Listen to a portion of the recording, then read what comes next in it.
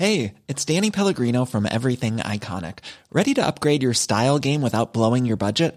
Check out Quince. They've got all the good stuff, shirts and polos, activewear, and fine leather goods, all at 50 to 80% less than other high-end brands.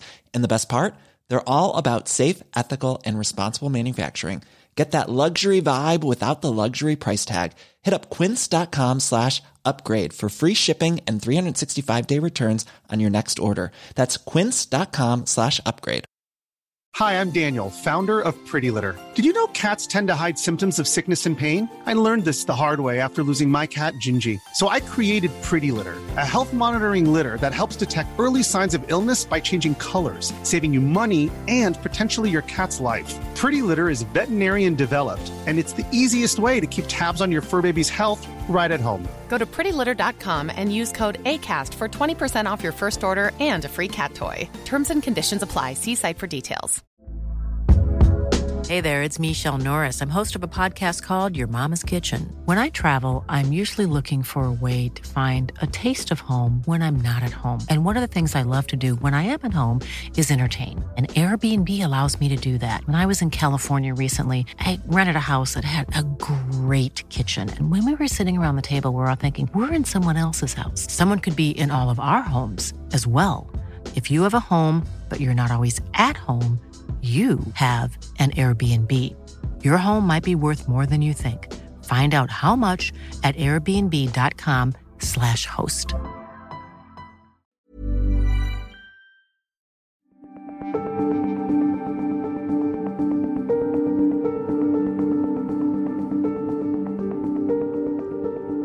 Welcome to Season 6, Episode 43 of They Walk Among Us, a podcast dedicated to UK true crime.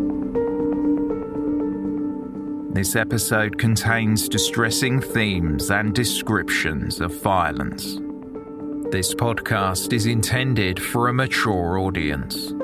Listener caution is advised.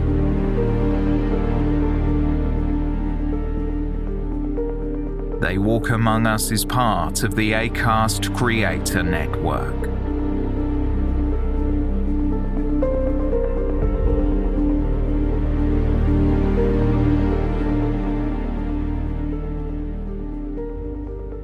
A teenager is found bound, tortured, and murdered in his own home.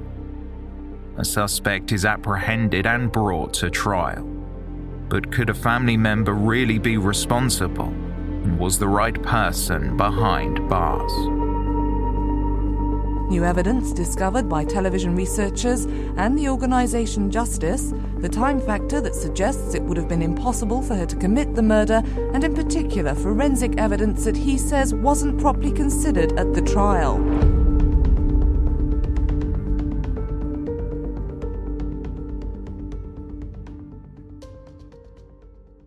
Bamber Bridge is a small village in Lancashire, just a few miles from Preston. The location, referred to by locals as the Brig, is known for the Battle of Bamber Bridge. When US troops moved to Britain in anticipation of the D-Day landings, soldiers from a racially segregated Air Force unit were stationed in the village. Following the 1943 Detroit race riot, which stemmed from increasing tension against segregation and Jim Crow laws in America, the military police in Bamber Bridge became concerned, so they restricted the troops' recreational time. According to Lancashire Live, the locals in Bamber Bridge sided with the soldiers. They even posted signs in pub windows that read, "Black Troops Only." On the night of June 24th, a fight broke out between the military police and the troops, resulting in one death, many injuries, and 32 black soldiers being convicted by a court-martial. Today, Bamber Bridge is a mixture of charming thatch cottages and new-built properties. But there was a period of time during early 1979 when the small village became known for an entirely different, horrifying reason.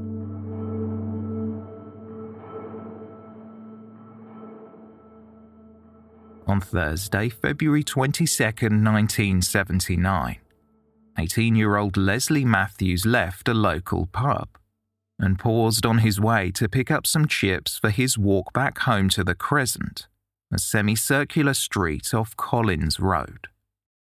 When Leslie walked through the front door, he saw that his mother and two of her friends, Mrs. Livesey and Mrs. Rogers, were drinking in the living room. It was just after 11 p.m. on a bitterly cold winter night. The women were discussing their teenage sons, who had recently been getting into trouble. In fact, Mrs. Livesey, who lived at the other end of the street, had just seen Leslie's brother, 14-year-old Andrew Matthews, and his friend, 17-year-old Tommy Rogers, ducking beneath the windowsill before she came in. Andrew was meant to be staying in, but he and Tommy had snuck out to attend a local underage disco. Mrs. Livesey's son Alan was around the same age as the teenage boys, and she had warned him to stay at home that night before she went to the village pub to have a few drinks. Aware that Andrew and Tommy were outside, Mrs. Livesey asked Leslie Matthews for a favour. Would he mind calling in to check on Alan while he was out looking for his younger brother? Leslie Matthews and Mrs. Rogers' 13-year-old son Tony went out to find them. It seemed likely that they were with Alan Livesey, so Leslie and Tony set off in the direction of the Livesey home. Tony went around the back of the property while Leslie knocked on the front door. There was no answer, and the door was locked. It was strange. Maybe Alan had defied his mother and was out somewhere with his friends. After not getting a response, Leslie did not want to wait in the cold any longer. It appeared Alan was not around, or he simply did not hear the knocks at the door. Leslie Matthews went back home and told Alan's mother that no one answered. Mrs. Livesey said that Alan had probably gone to sleep, but Leslie pointed out that the curtains were open. Mrs. Livesey remarked that Alan was never bothered by that. He would just go to sleep. She handed Leslie the front door key and requested that he go back and check on Alan for peace of mind. Her husband Bob was working a night shift at Leyland Motors, and Mrs. Livesey wanted to be sure the 14-year-old was okay. Leslie Matthews went back to the property and unlocked the door. As he entered, a strong odour filled his nostrils. The smell was familiar and pungent. The property was filled with gas. He then spotted Alan Livesey laying on the floor between the sofa and the fireplace. He was dressed in full army fatigues. Alan would usually wear the uniform when he went to cadets. Leslie initially thought that Alan was playing a prank, but the teenager's hands were bound behind his back. Leslie reached down to roll Alan over and recoiled in horror, as when he moved his friend, he felt dampness on his hands. When Leslie peered down, his fingers and palms were covered in blood. Alan's cadet uniform was heavily stained, and there were red socks around his neck. As Leslie removed them, he saw numerous gashes on the boy's neck. Unsure of what to do, Leslie attempted to give Alan mouth to mouth, but with each breath of air, blood gurgled out from the wounds to Alan's throat. Leslie ran back home and frantically told Alan's mother what had happened, and together they rushed back to the house. When they arrived, two young locals, Andrew Matthews and Tommy Rogers, who had previously been seen playing outside, were standing near the property. Leslie grabbed Tommy and asked him if he had been with Alan, and if he had, what had he done to him. Both boys denied seeing Alan Livesey that night. Upon seeing her son's body, Margaret Livesey dropped to her knees and called out his name.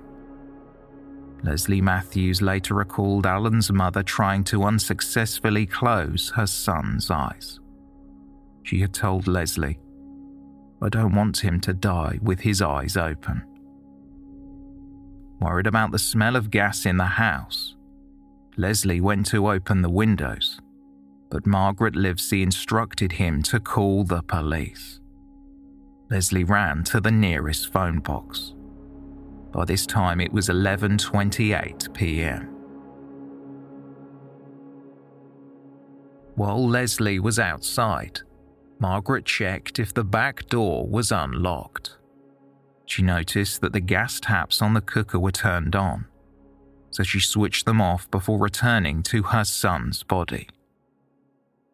Andrew Matthews and Tommy Rogers came into the home, and Tommy sat on a chair in silence. Andrew said, "Good grief, he's covered in blood, and he's got his army uniform on. Is he dead?" At this point, Margaret Livesey then realised the gas fireplace had been turned on, but was unlit. Gas was still flowing through the property, so she turned it off. Margaret told Andrew and Tommy to go home, as they appeared upset by the horrifying scene.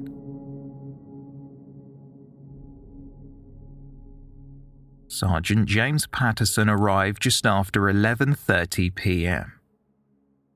The officer heard Leslie Matthews say, "He's dead. They've stabbed him." The house was still full of gas, so the windows were open to clear the air. 7 minutes later, Alan Livesey was pronounced dead by Deputy Police Surgeon Dr. Phillips.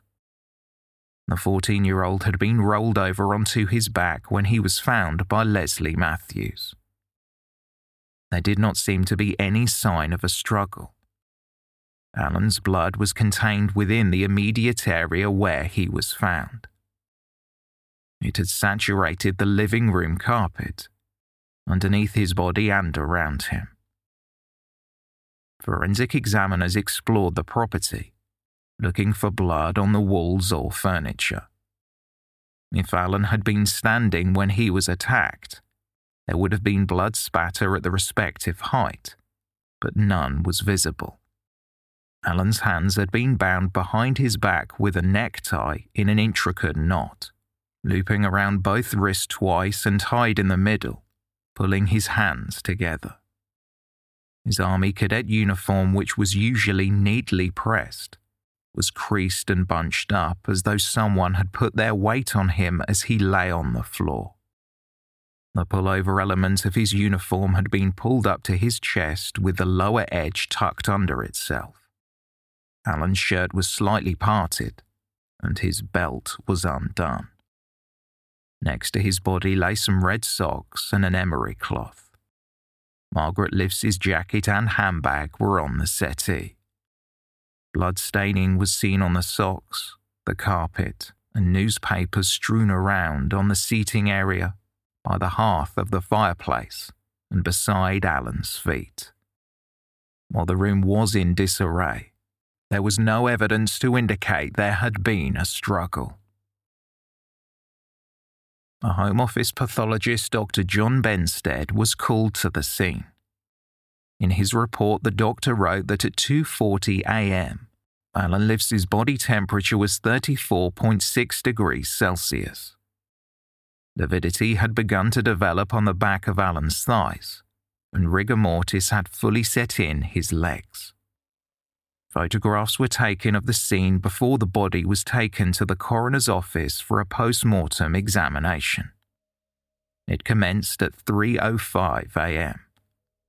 Some red socks had also been recovered for further examination. The young teenager had sustained around 10 stab wounds. The majority of them had gone into the body and caused significant injuries. Others struck the pathologist as peculiar. Some of the knife wounds were superficial cuts. One such injury was found on Alan's right eyelid.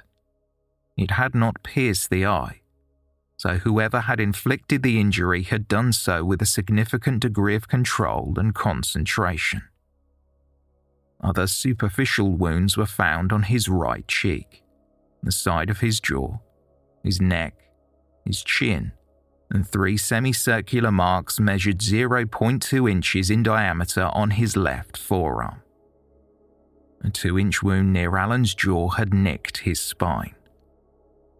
2 other 4-inch injuries in the centre and right side of his neck had cut through the spine.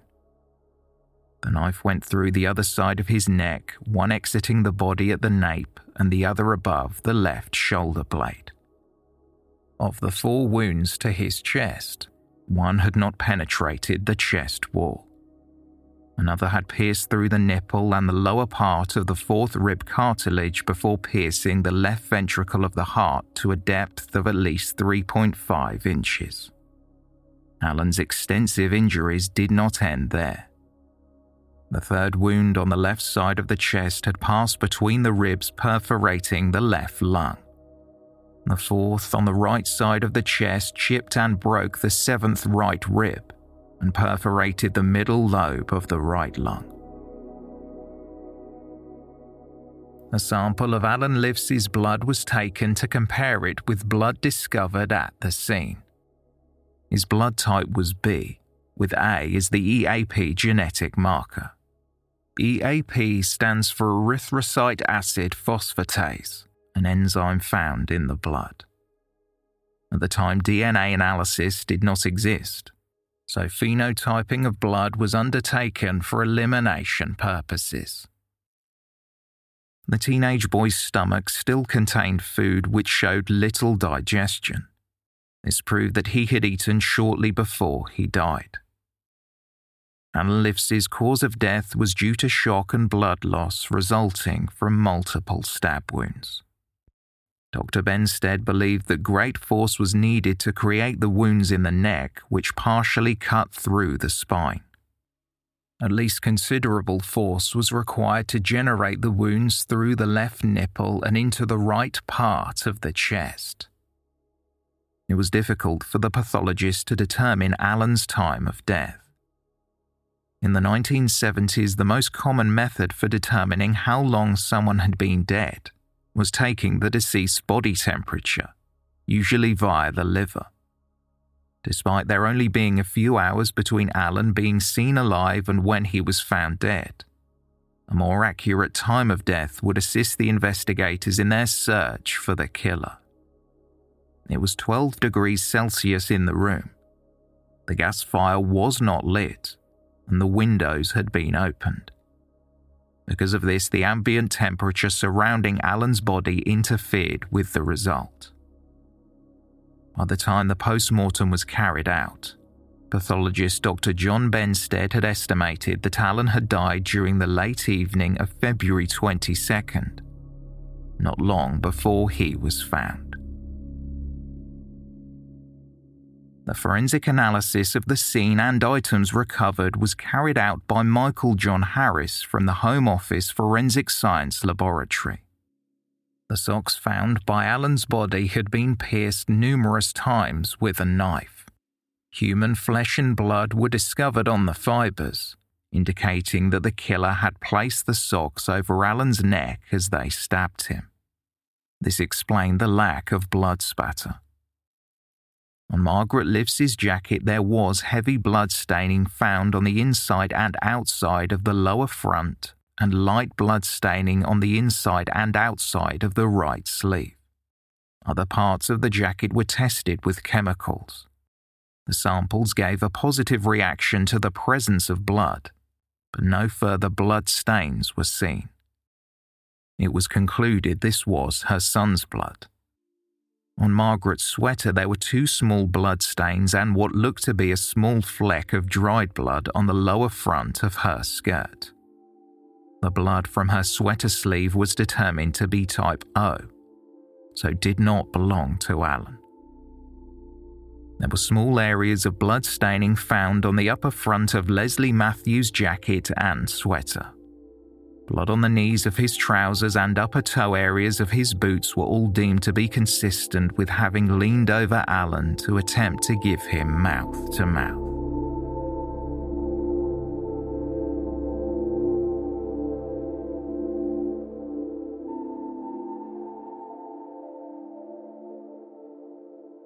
By 1979, Margaret and Bob Livesey had been living at number 41 The Crescent for 6 years. They had 3 children, 19-year-old Derek, 18-year-old Janet, and their youngest 14-year-old Alan.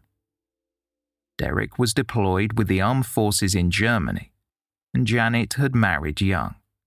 She lived with her husband and was expecting their first child. Alan was the last of the Livesey children still living with his parents.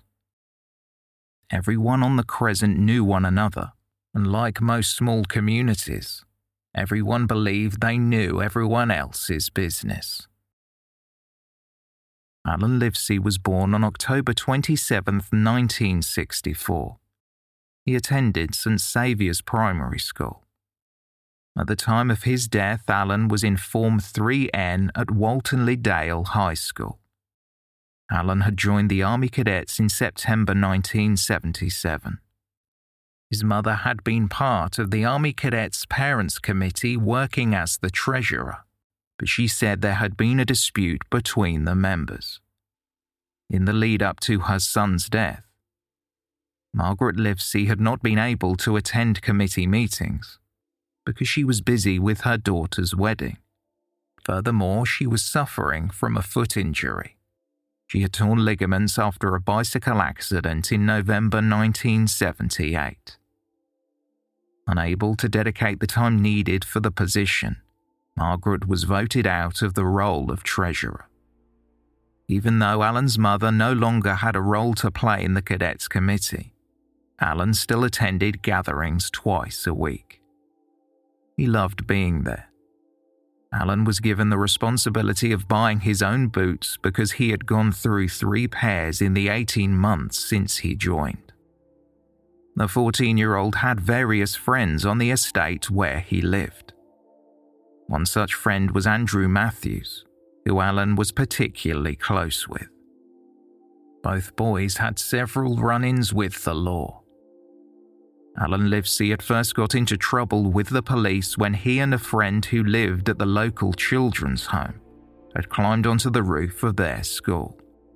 The boys were brought before the juvenile court as a result. Alan was also arrested on February 10th, just 2 weeks before his murder. He had stolen a car before crashing the vehicle and was due to attend court for a second time.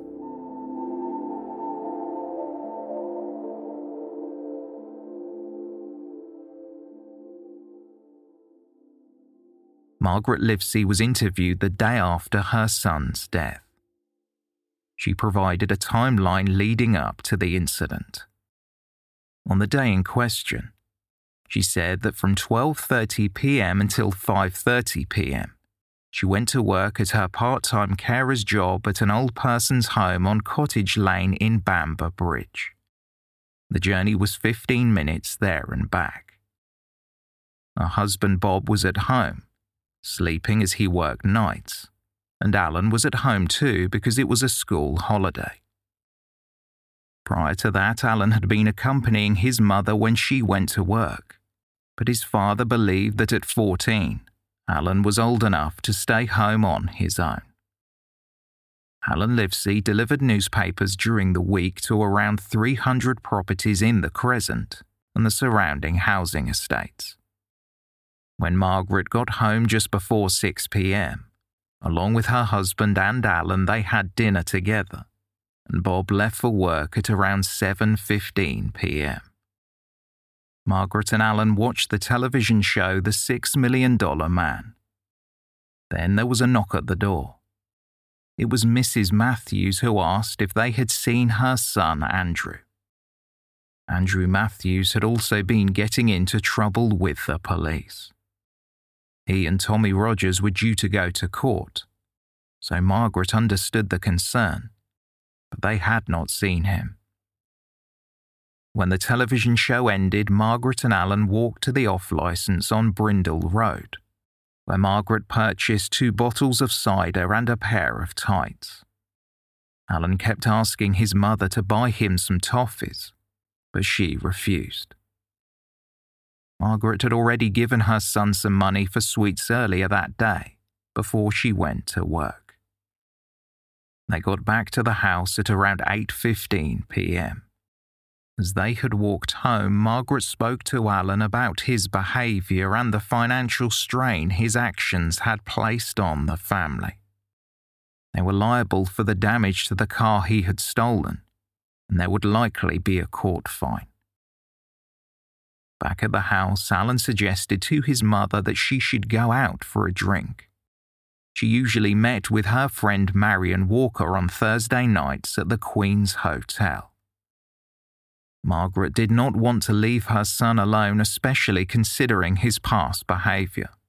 However, eventually she decided to go out when Alan convinced her he would stay at home, and more importantly, stay out of trouble. Margaret told the police that Alan had not been wearing his cadet uniform when she saw him earlier on the night he died. He had been wearing a beige t-shirt that read, "I'm with Stupid," a brown cardigan and jeans.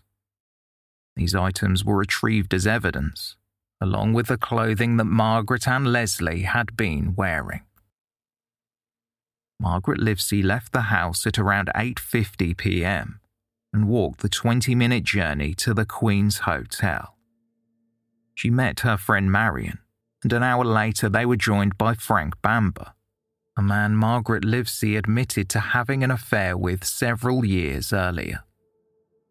She stayed in the pub until closing time at around 10:50 p.m, and when it was time to leave, she got a lift to the junction at Collins Road before walking in the direction of home.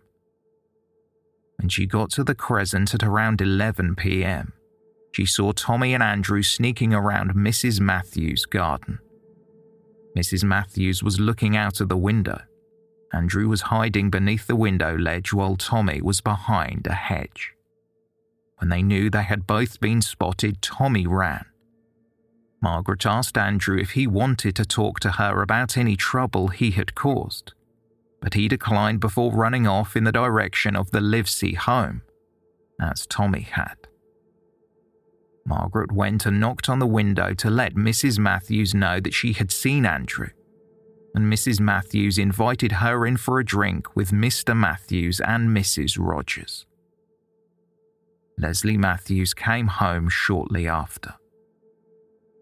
Margaret was concerned that the teenagers had gone to see Alan, so she asked Leslie to check if they were there and if her son was okay. After Leslie found Alan's body, he rushed back and was clearly distressed. That's when the night unravelled.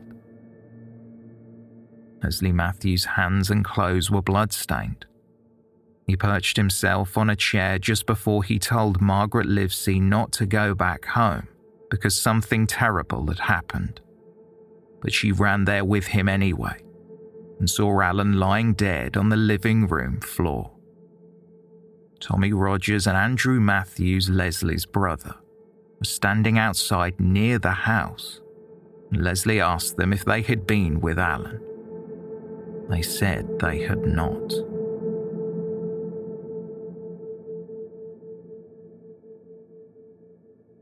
The police went door to door as part of their inquiries. Some of the neighbours told officers about hearing noises from the Livesey's home on the night of the murder, but they could not be precise about the time, nor did they have any clue what the noises were. Some locals on the Crescent said that Alan would sometimes have friends over in the evenings while his father was working. His mother was often out. A potential witness called Peter Nightingale went to the police a day after the murder with information he believed was relevant. Peter said that around 9:50 that night, he had left his friend's home and walked towards his sister's. Susan Warren lived next door to the Liveseys. Peter described how he was about to climb over the fence into the back garden when he heard the noise of the bolt on the Livesey's kitchen door being pulled back. He saw a young man around 5 feet 10 inches tall with white blonde hair that bounced. The young man walked out of the back garden before hopping the fence and disappearing from view. Peter said he believed the person was wearing an anorak because he heard the material brushing against itself. The sound was likened to a nylon windbreaker jacket. Susan Warren was interviewed by the police. She corroborated the fact that Peter had come over when he said he had. She explained that she did not hear much bar something which sounded like Alan messing around, and later she heard Margaret cry out, "He's bloody dead." Susan's boyfriend Ronald Mason also gave a statement to the police. He said that he had heard some noises just as the television crime drama The Streets of San Francisco was ending at 5 to 10. Like his partner, Ronald described the various shouts he heard as sounding like Alan was messing around with his friends, before overhearing a commotion when Alan's body was found. Investigators had still not located the murder weapon, despite searching the home, the surrounding street and even wasteland nearby, believing they might find a knife used in the attack. Initially, the police believed that Alan Livesey had been killed by someone he had invited to the home, so detectives began to inquire with his school and the Army cadets to see if Alan had been hanging around with anyone who matched the description that Peter Nightingale had provided. Alan's father Bob told the press, "I don't know who would want to do this to my son."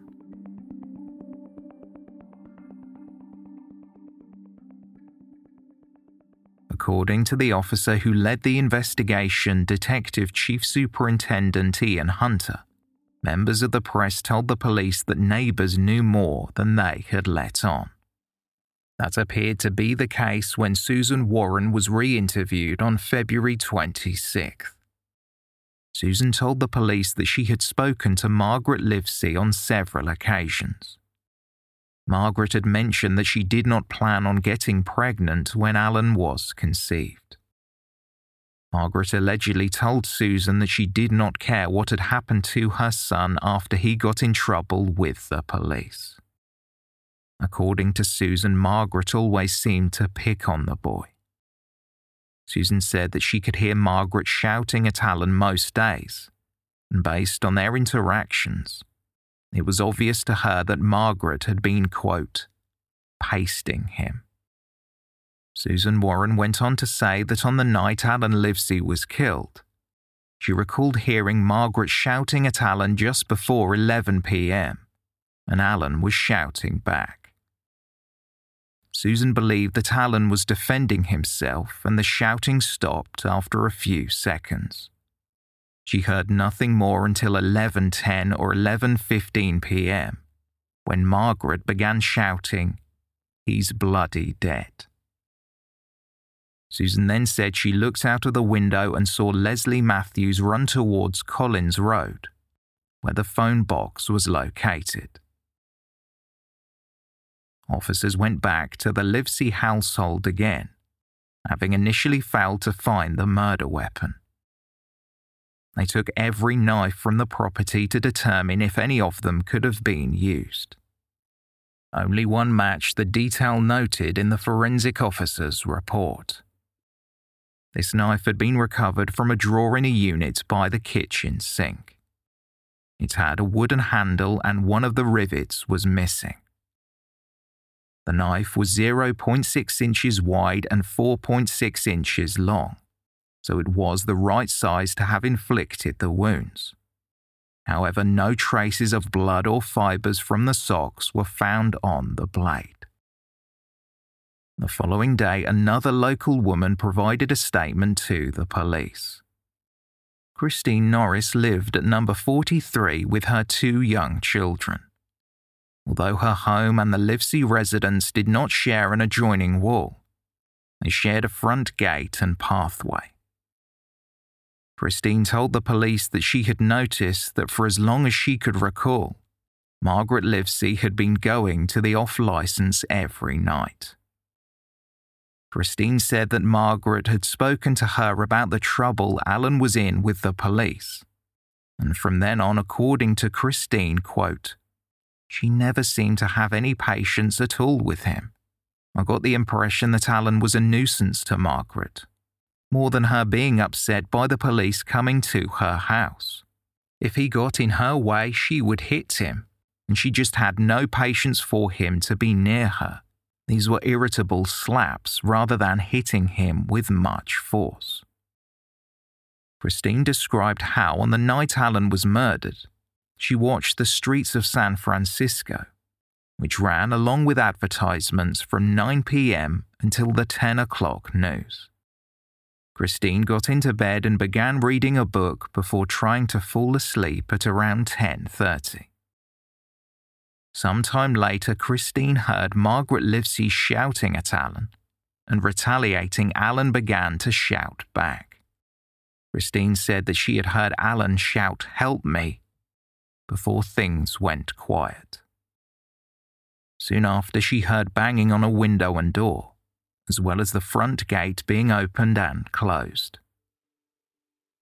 When Christine looked outside, she saw Leslie Matthews and a policeman walking towards the Livesey's home. Crescent residents Christine Norris and Susan Warren had not initially provided the police with this further information when they were asked if they had heard anything. Christine later said it was because she did not want to get involved. Ronald Mason, Susan's boyfriend, did not specifically recall hearing Margaret Livesey shouting. The police learned that the National Society for the Prevention of Cruelty to Children, or NSPCC, had received a report about Margaret Livesey's alleged abuse of her son. Still, when inquiries were made, they went nowhere. Alan denied that his mother had hit him and showed no physical signs of being abused. However, whispers circulated around the Crescent. More people began to suspect that Margaret Livesey had killed her son. But that theory did not explain the person Peter Nightingale had claimed he witnessed leaving through the kitchen door just before 10 p.m. or how Margaret would have had time to kill Alan between getting dropped off on Collins Road after leaving the Queen's Hotel and arriving at the Matthews home.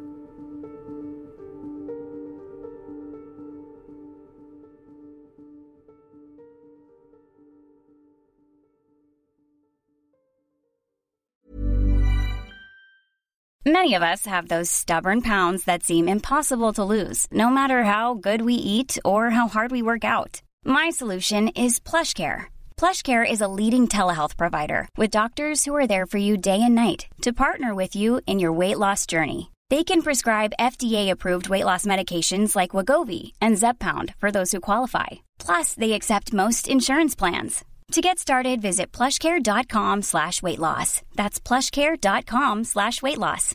If you're looking for plump lips that last, you need to know about Juvederm lip fillers. With Juvederm Volbella XC and Juvederm Ultra XC, your lip look, whether it's subtle or bold, can last up to 1 full year with optimal treatment and no additional maintenance. Find a licensed specialist and see if it's right for you at Juvederm.com today. That's JUVEDERM.com. Add fullness to lips in adults over 21 with Juvederm Volbella XC or Juvederm Ultra XC. Do not use if you have severe allergies or a history of severe allergic reactions, or if you're allergic to lidocaine or the proteins used in Juvederm. Tell your doctor if you have a history of scarring or taking medicines that decrease the body's immune response or that can prolong bleeding. Common side effects include injection site redness, swelling, pain, tenderness, firmness, lumps, bumps, bruising, discoloration, or itching. As with all fillers, there's a rare risk of unintentional injection into a blood vessel, which can cause vision abnormalities, blindness, stroke, temporary scabs, or scarring. For full, important safety information, visit Juvederm.com.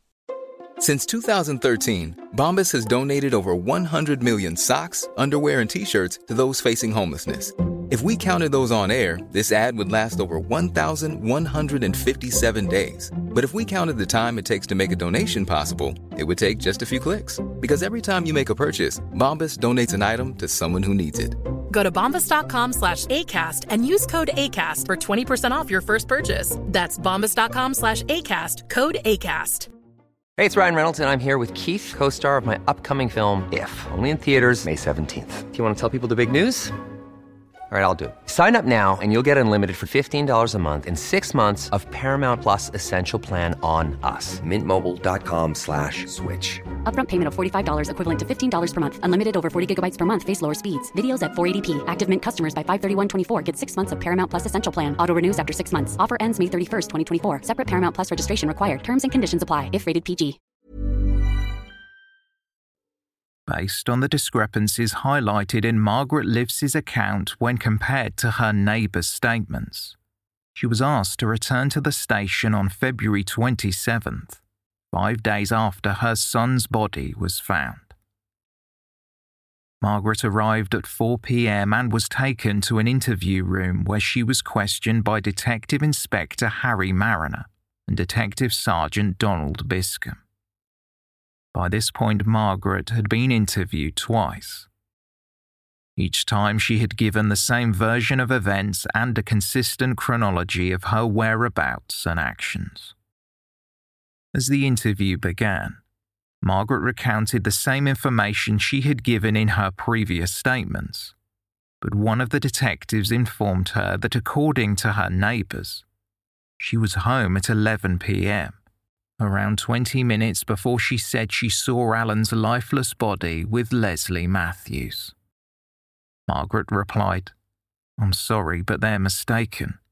I never went into that house from 9 o'clock until 20 past 11. Do you really think that I could murder my own son? I'm sorry, but I've cooperated with the police. I could have said I was in shock and didn't want to be interviewed." After reiterating her earlier statement again, D.I. Mariner said, "Margaret, you tried to get Andrew to go back to your house, but he ran away. Then Leslie went but couldn't get in. So you gave him the key to get in.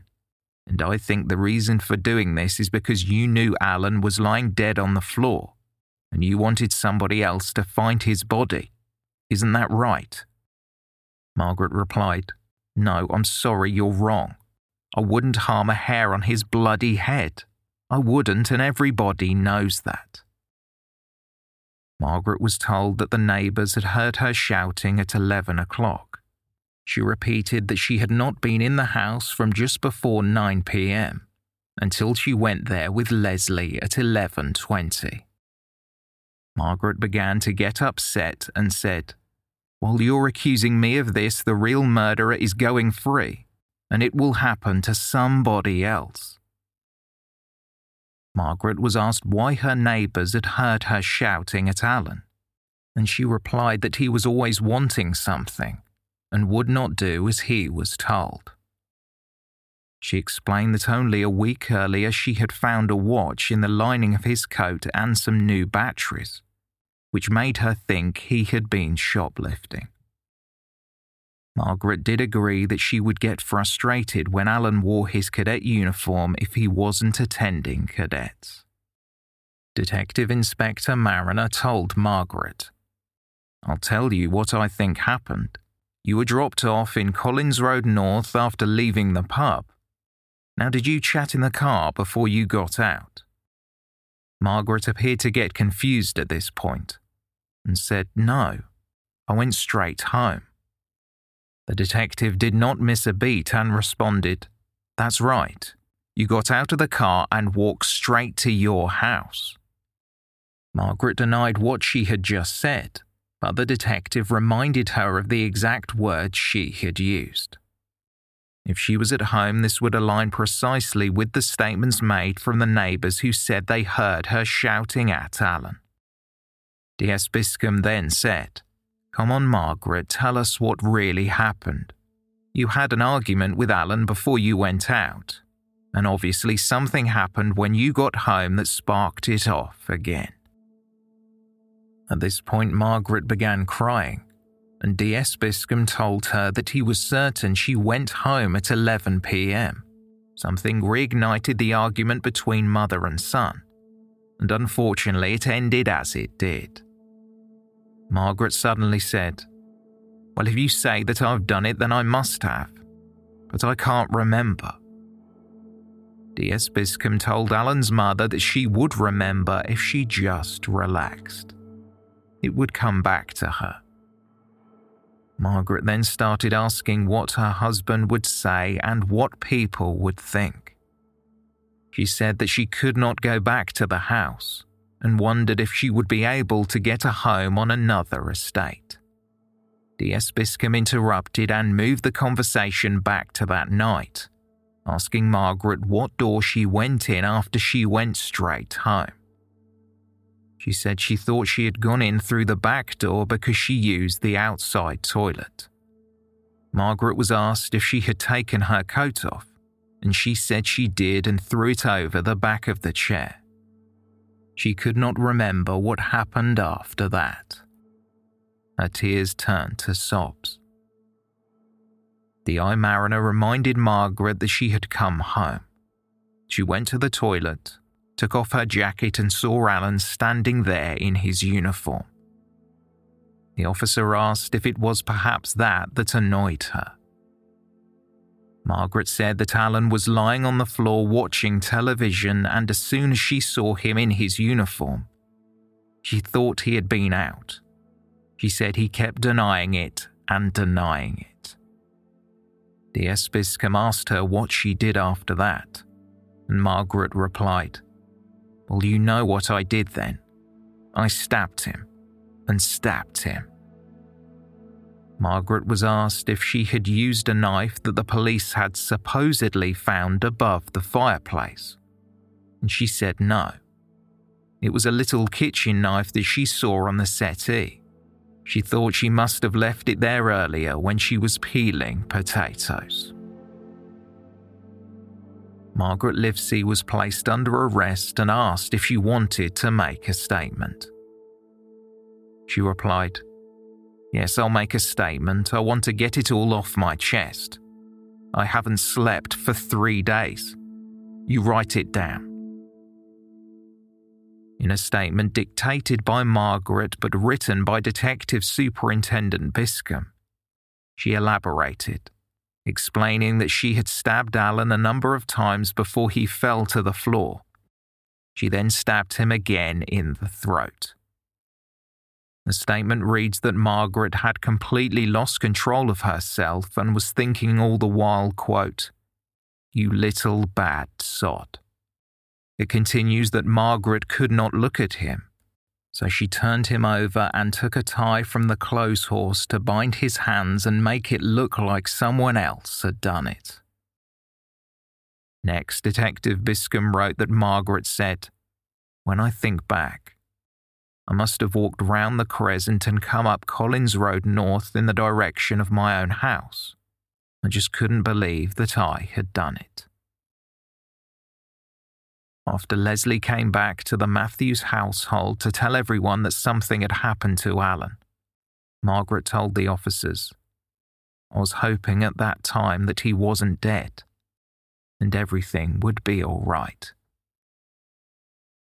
After explaining that she told Leslie to call the police, Margaret went on to say, "I remember smelling gas and found that all the gas taps and fire had been turned on. Must have turned them on after stabbing Alan. I went and turned them off and then sat down in the living room to wait for the police to come. I can't remember what I did with the knife, but it was a small one with a wooden handle and had a rivet missing from the handle." According to the dictated statement, Margaret Livesey specifically mentioned the only knife found in the house that could have caused Alan's injuries, which was discovered the previous day when the knives were analysed by the forensic officer. Margaret's statement made no mention of the socks that were found to have knife marks, along with flesh and blood intertwined in the material. Margaret Livesey was charged with her son's murder at 7:45 p.m, just under 4 hours after the interview began. After she was asked if she had any reply to the charge, Margaret said, "I only wish to say that I am sorry for what I did. I didn't mean it to happen. I wouldn't for the world have harmed my son intentionally. I was under pressure at the time, and my mind must have snapped. I am sorry for the trouble I have caused the police, but honestly, I did not realise I had done it until tonight." Margaret's eldest son Derek came to the station after being told that his mother had confessed. According to the police report, Margaret put her arms around him and said, "I'm sorry, Derek. I'm sorry, son. Please forgive me. I don't know what made me do it." Margaret's husband Bob, who had been giving a statement at the same time as his wife, was also told that Margaret had confessed. When he came to see her, she said, "I'm sorry, Bob. You know what he was like. He just drove me to it." Bob replied, "Why didn't you tell me? We've talked about it for hours." "I couldn't. I just couldn't," his wife said. Bob told her, "You didn't have to do this." Margaret replied, "I just snapped. I'm sorry."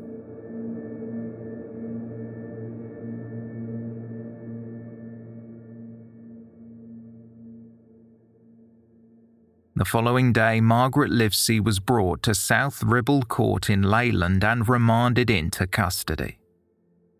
Before Margaret was due to appear in a further hearing on February 28th, she made another partial confession to the supervising police officer from the holding cells.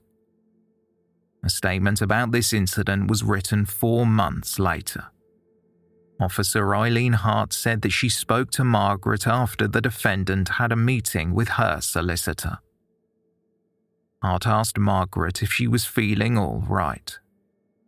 According to the officer, Margaret replied, "I'm feeling a bit better now. He just asked me if I'd done it or not. I told him I had, and he said that's all he wanted to know."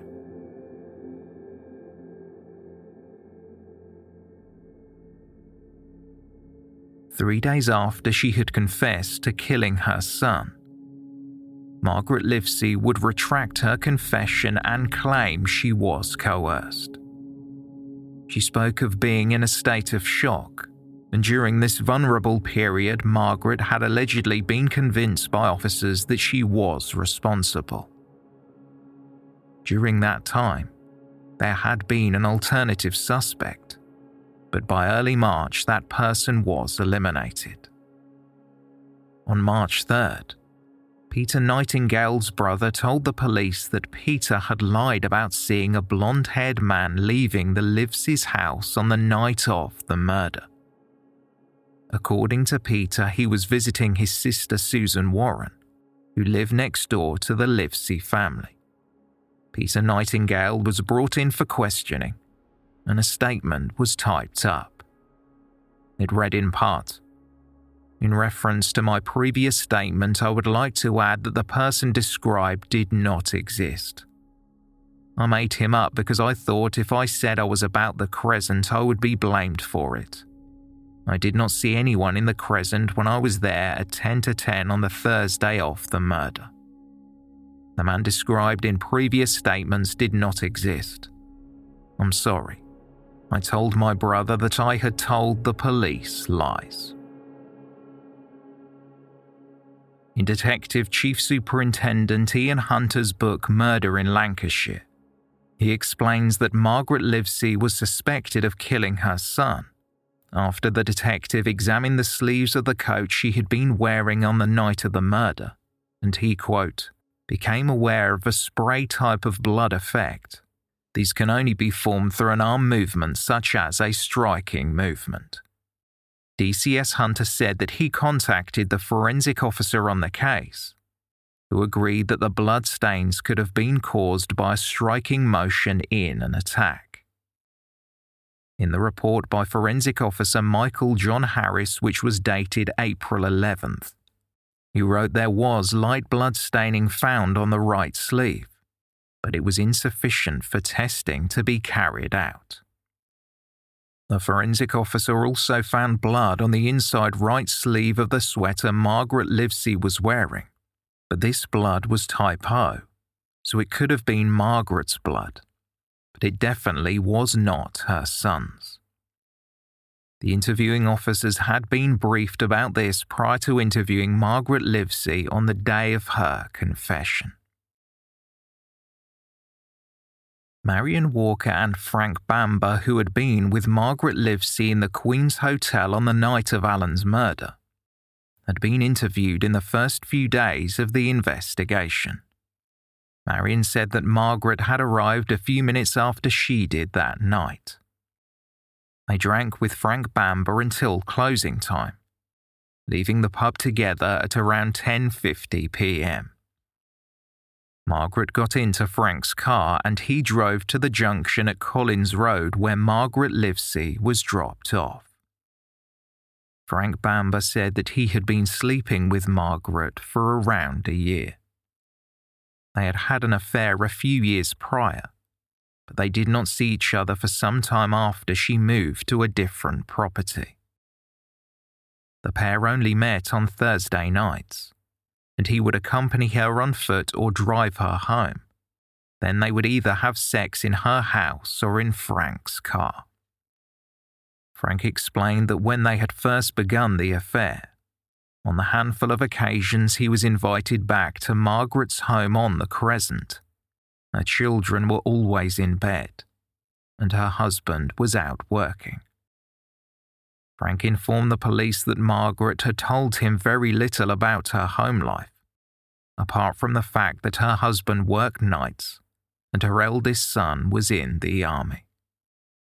Frank had been asked if Margaret had a temper, and he remarked that he had never witnessed her being angry.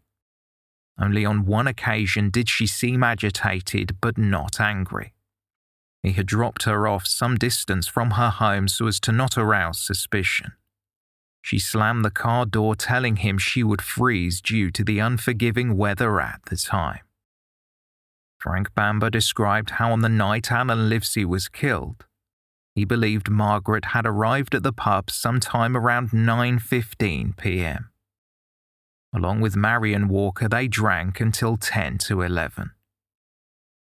Outside, they chatted for a while before Marion walked home, and Frank defrosted the car to drive Margaret back to her house. He said he drove down Station Road, turned up Smith Street, turned left on Brindle Road and left again onto Collins Road, stopping near the entrance to the Crescent. They spoke for a minute in the vehicle while Margaret Livesey finished her cigarette before she got out. Frank said to Margaret that he would see her the following Thursday, but her response was strange. "If I am still living," she said.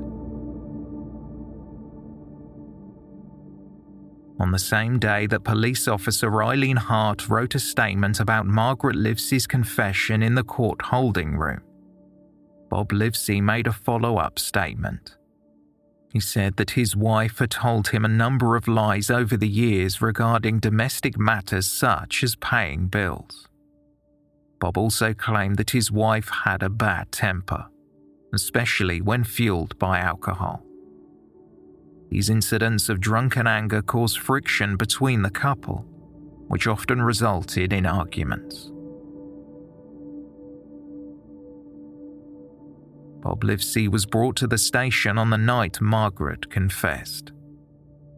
When he asked her why she had done it, she replied, "You didn't know him really," before telling Bob about some batteries and a watch Alan had hidden, which she thought had been stolen.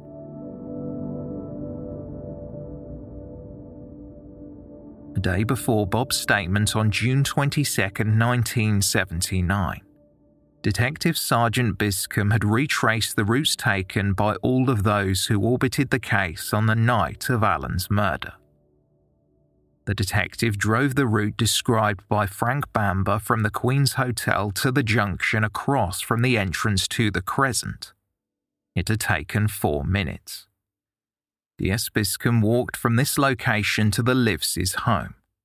He said it took him 2 minutes and 20 seconds. On foot, he travelled from the chip shop on Station Road along the route Leslie Matthews had described, and it took DS Biscombe 7 minutes and 40 seconds to get to the Matthews home. Alan's friends Andrew Matthews and Tommy Rogers took the same journey home. Andrew specifically recalled seeing that the time on the clock outside the job centre on Station Road read 10:55 p.m, meaning they did not see Margaret Livesey until after 11 p.m. DS Biscombe walked from the Liveseys' home around the Crescent and back towards the Matthews home, as Margaret had said she must have done, and he timed this to take 2 minutes and 40 seconds. This meant that from the time Margaret was dropped off by Frank Bamber, she would have walked the 2-minute and 20-second journey to her house, killed Alan, and then walked the 2-minute and 40-second journey back around where she was seen by Mrs. Matthews at 11 p.m. If Frank Bamber had left the hotel at around 10:50, and it had taken 4 minutes to drive to the entrance of the Crescent, this meant Margaret Livesey killed her son in less than a minute before she went to the Matthews home. Leslie Matthews was said to have arrived at the property between 10 past and 11:15. The 18-year-old walked back and forth twice to the Liveseys' home before he told Margaret something had happened to Alan, and then he ran to the phone box and called 999 at 11:28 p.m. The barmaid from the Queen's Hotel provided a statement, and she recalled locking the doors at around 10:45 because she had to get a taxi home that was booked for that time.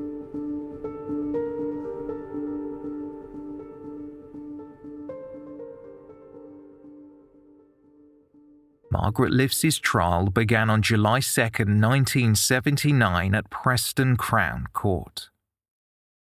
By this point, Peter Nightingale, a brother to Margaret's neighbour Susan Warren, had reverted back to his original statement and claimed that he had in fact seen the man with very light hair leaving the Liveseys' house at around 10 o'clock on the night of the murder. Peter Nightingale said he had felt under pressure to change his statement when he was re-interviewed again after Margaret Livesey's arrest. He claimed he had only said it was a lie so he could leave the station. The Liveseys' neighbours Christine Norris and Susan Warren testified that they had heard an argument between Margaret Livesey and Alan at around 10:45 p.m. They were cross-examined by Margaret's barrister John Hugel QC. He was able to discredit their testimony about the timings. From the stand, Susan Warren said that she recalled overhearing an argument just before a television show called The City at Risk had ended. Susan Warren claimed it was 11 p.m, but the programme had in fact concluded at 11:15. The defence counsel suggested that the raised voices she had heard at the time was actually Margaret Livesey finding her son's body. Christine Norris testified that she had seen the time on the clock in her bedroom. The shouting she allegedly heard occurred between 10:30 and 11 p.m. Questions were asked concerning the witnesses, Why had they not told the police about what they heard until days after their initial interviews? Even Judge Talbot, who was presiding over the case, interjected during Susan Warren's examination to say, "I would like to ask you this. I can understand to some extent, though it is difficult to understand it fully, when somebody has been lying dead with a number of stab wounds. I can understand you not wanting to get involved. What I do not understand is why you, not wanting to get involved, made two statements which contained untruths. If you had said, 'I'm not going to say anything,' that is understandable. But why go and say something which is plainly untrue? Why does that prevent you from getting involved?" Susan Warren claimed she did not know why. Ronald Mason, who had been with Susan, was now saying he did not hear any arguments, and his girlfriend had not mentioned them to him. The prosecution's case argued that Margaret Livesey had found Alan in the living room when she got home. She had taken her jacket off and grabbed a knife from the settee, stabbing him at least 10 times prior to tying him up. The defendant then washed the blade before putting it away, turned on all the gas taps in the house and walked the long way round the crescent before seeing Mrs. Matthews and drinking cider with her neighbours. Acting for the Crown, Joanne Bracewell QC told the jury that Margaret Livesey had tried to make it look as though someone else had carried out the killing. Alan Livesey's mother testified in her own defence, telling the jury that she had spoken to her son about the trouble he had been getting in with the police. They walked home from the off-licence after 8 p.m. on the night he was killed. She said that she had begun to cry, and Alan had promised he would not get into any more trouble. Margaret then went to see her friend as she usually did. On the day Margaret Livesey had told police that she had killed her son, they had shown her crime scene photos of his body and asked her how she could kill such a, quote, bonny lad. The police had told her that her neighbours knew she hated her son and that she could not wait for him to be out of her sight. Margaret testified that the officers convinced her that she was guilty, and she believed them because she was on medication and she had not slept in days. When all of the evidence had been presented and the jury were 2 days into their deliberations, a relative of one of the jurors fell seriously ill. They would not be able to continue. This meant there had to be a retrial.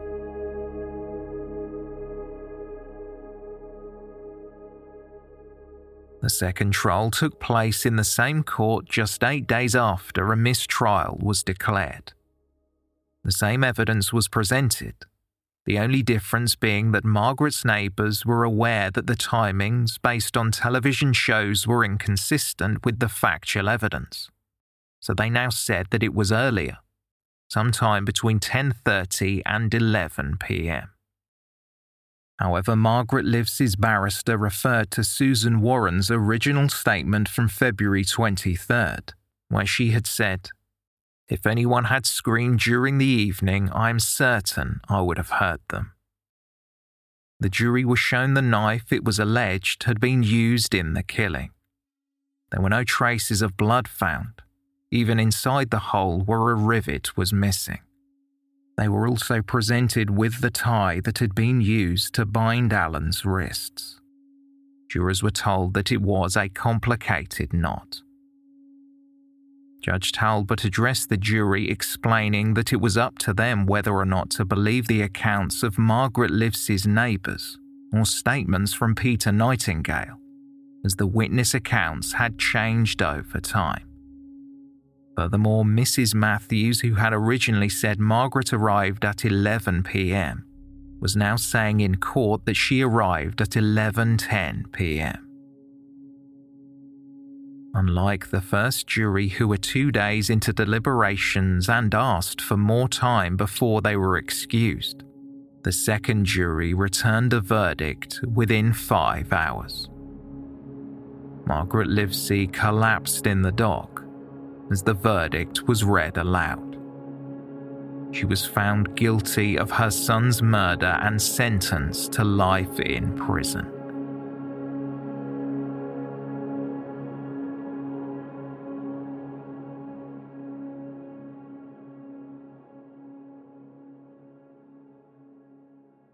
In October 1983, the BBC programme Rough Justice aired an episode titled The Case of the Tortured Teenager. It was argued that Margaret Livesey had been wrongly convicted of her son's murder 4 years earlier.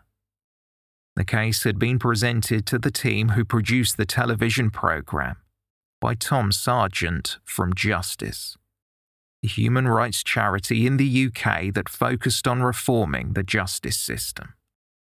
A report on the inconsistencies featured interviews with key witnesses and experts in forensics.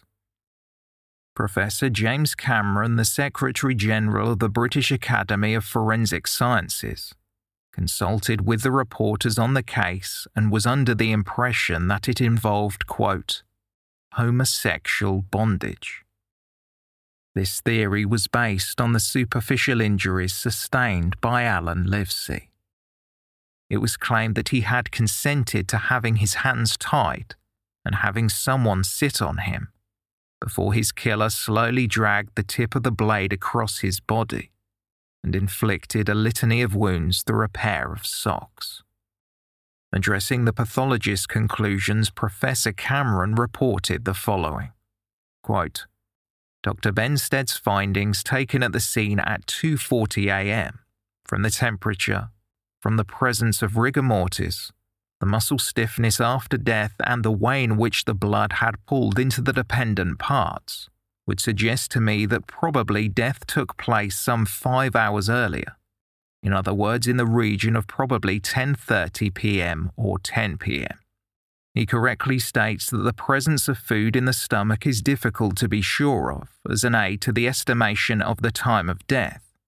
Yet his post-mortem report states there was little digestion of the stomach contents. We know for a fact that the deceased had a rather heavy meal at or about 6 o'clock of belly pork, carrots, and both roast and boiled potatoes. Given that feature and given Dr. Benstead's findings, I would have estimated that indicates something of approximately 3 to 4 hours after the last meal, which would place time of death between 9:30 p.m. and 10:30 p.m. Taking all these factors into consideration, I would have thought that the time of death was probably in the region of 10 o'clock. Margaret Livesey had tried to close Alan's eyes when she saw his body. Leslie Matthews recounted this in his statement and during the trial. Alan Livesey's eyes were open during the post-mortem examination, which meant rigor mortis had set in.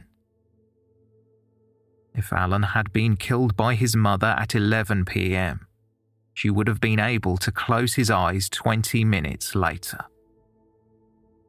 Professor Cameron was also asked about the supposed murder weapon. He said, I would have doubted then that was in fact the weapon that was used, because it had gone into the hilt. Obviously, with the looseness of the hilt, one would have anticipated trace evidence, which could not have been washed away easily by the perpetrator. If there had been an attempt to wash away the blood, it would have tended to have remained within the handle of the knife, along the edge of the non-cutting part of the knife.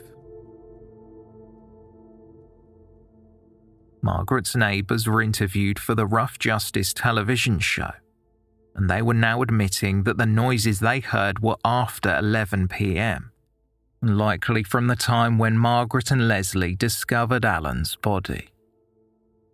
The journalists also uncovered a new witness who said he had seen Margaret Livesey walking from Collins Road towards the Matthews house at 11 p.m, as she said she was. Further contradictory evidence was presented. Margaret did not mention the red socks in her confession. The prosecution alleged that she had used them to cover the blood. Alan had no defensive wounds on his arms or hands, which suggested his hands had been tied behind his back before he was attacked, not after. His eyes were open when he died, but he had a cut along his right eyelid, which meant that his eyes had been closed. Margaret's confession differs from the statement she had dictated to the interviewing officers.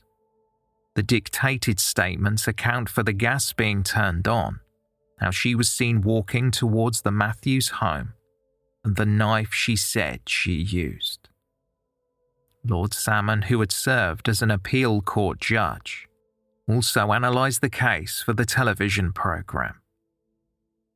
He said that the only thing written by Margaret Livesey was her response to the charges, which read in part, "I honestly did not realise I had done it until tonight."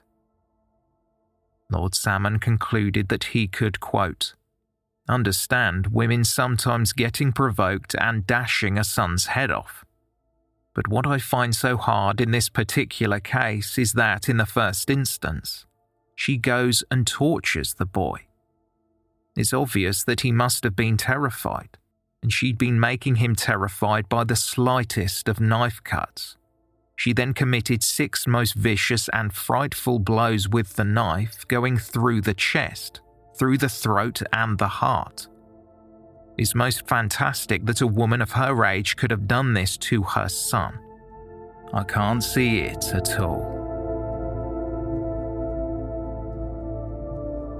Junior Home Office Minister David Mellor made it clear cases are only reopened in exceptional circumstances, and that Mrs. Livesey was convicted on her own confession of guilt of a gruesome crime. It is apparent to us that the representations newly received do merit a fresh police investigation, and that is how we intend to proceed.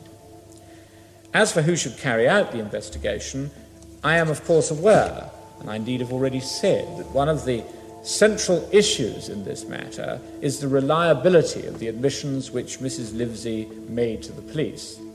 I've therefore reached the view, without, of course, in any way prejudging the merits, that it would be right in these circumstances to have the inquiries made. After the episode of Rough Justice aired, a review was prompted. It was carried out by another constabulary, the West Yorkshire Police. They discovered medical evidence that showed Alan had likely died an hour earlier than 11 p.m, the time that was presented at the trial. Margaret Livesey would have been in the Queen's Hotel at this time. However, despite this new evidence, the Home Office refused to allow the case to be referred to the Court of Appeal. Stan Thorne, an MP from Preston, spoke about the case in Parliament. The case of Margaret Livesey, presently serving life imprisonment for the murder of her 14-year-old son, which I do not believe she committed. Stan Thorne called the Home Office memorandum, quote, "one of the most shoddy pieces of work I have seen in my 10 years in the House of Commons. It was ill-researched, perverse in its argument, and based upon biased and prejudiced investigation."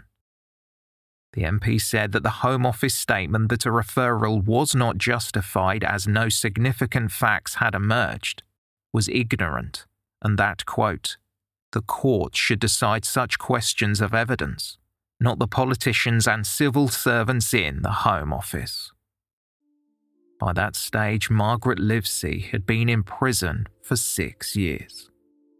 MP Stan Thorne was interviewed about the new evidence and how Margaret was coping behind bars. I think Professor Cameron's evidence as a forensic scientist on a number of things, such as the time of the actual death of the murdered boy, the sexual connotations in the type of torture that was inflicted on the boy, and several other factors which clearly didn't receive the police investigation that they merited at the time of Mrs. Livesey's trial. I should imagine her optimism will increase markedly, and I'm glad about that. Life in Style Prison, where she's acting as a cook, must be extremely difficult for a person who feels very strongly that they've been the subject of a miscarriage of justice. So hope is what we're giving to Mrs. Livesey at the moment, and I think that's very necessary to her.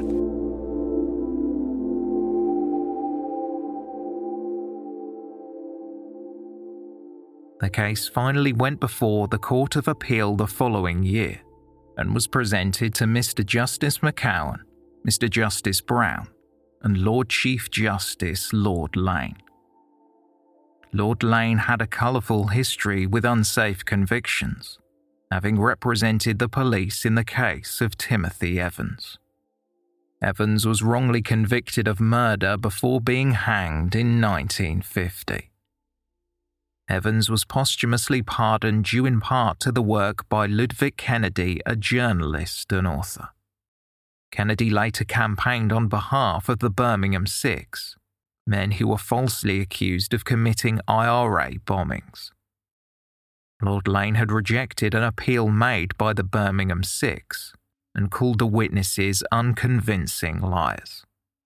The men were later freed on a subsequent appeal, and Kennedy criticised Lord Lane's decision. Lord Lane had come under fire the previous year following another rough justice investigation about the case of Anthony Mycock, who was jailed for an aggravated robbery but was subsequently released. When Lord Lane presided over Margaret Livesey's appeal in 1986, he called the BBC coverage a deliberate attack on the integrity and reliability of the justice system. Lord Lane said that Margaret Livesey's conviction was not in any way unsatisfactory, and her appeal was rejected.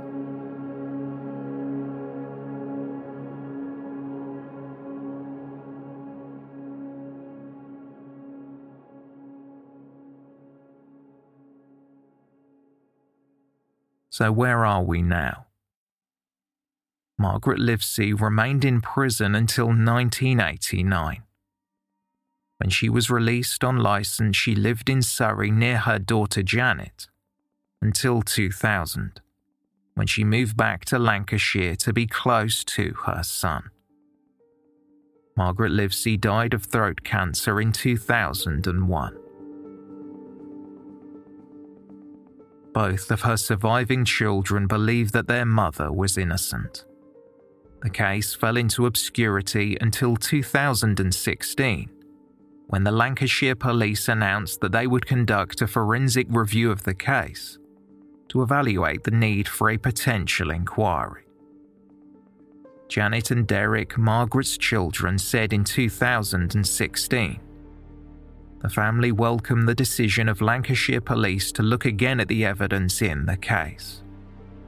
Margaret consistently asserted her innocence of the charge of murdering her son, and the family are hoping that this investigation will establish that and identify the actual killer. No further updates on the case have been provided since. While some believe that an injustice was done to Margaret Livesey, the former lead investigator on the case, Ian Hunter, says in his book Murder in Lancashire that the only injustice committed was to Alan Livesey, and to no other.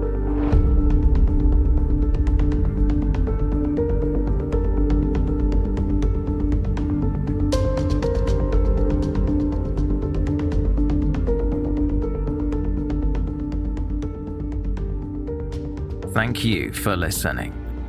A special thanks to our new Patreon producer Chloe Cunningham and everyone who supports us on Patreon.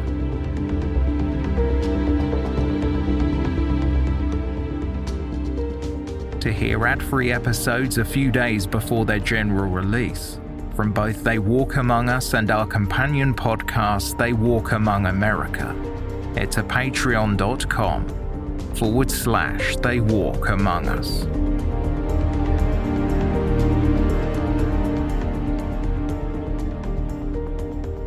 For more information on this episode, please see the show notes or visit our website, theywalkamonguspodcast.com.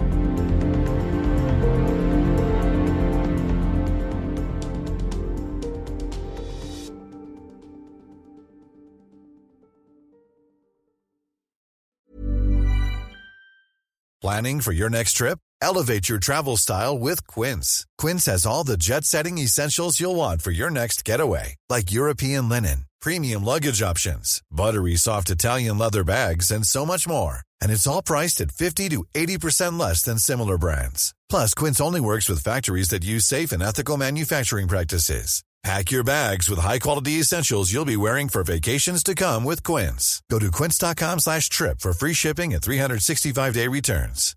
Imagine the softest sheets you've ever felt. Now imagine them getting even softer over time. That's what you'll feel with Boll & Branch's organic cotton sheets. In a recent customer survey, 96% replied that Boll & Branch sheets get softer with every wash. Start getting your best night's sleep in these sheets that get softer and softer for years to come. Try their sheets with a 30-night guarantee. Plus, get 15% off your first order at bollandbranch.com. Code BUTTERY. Exclusions apply. See site for details.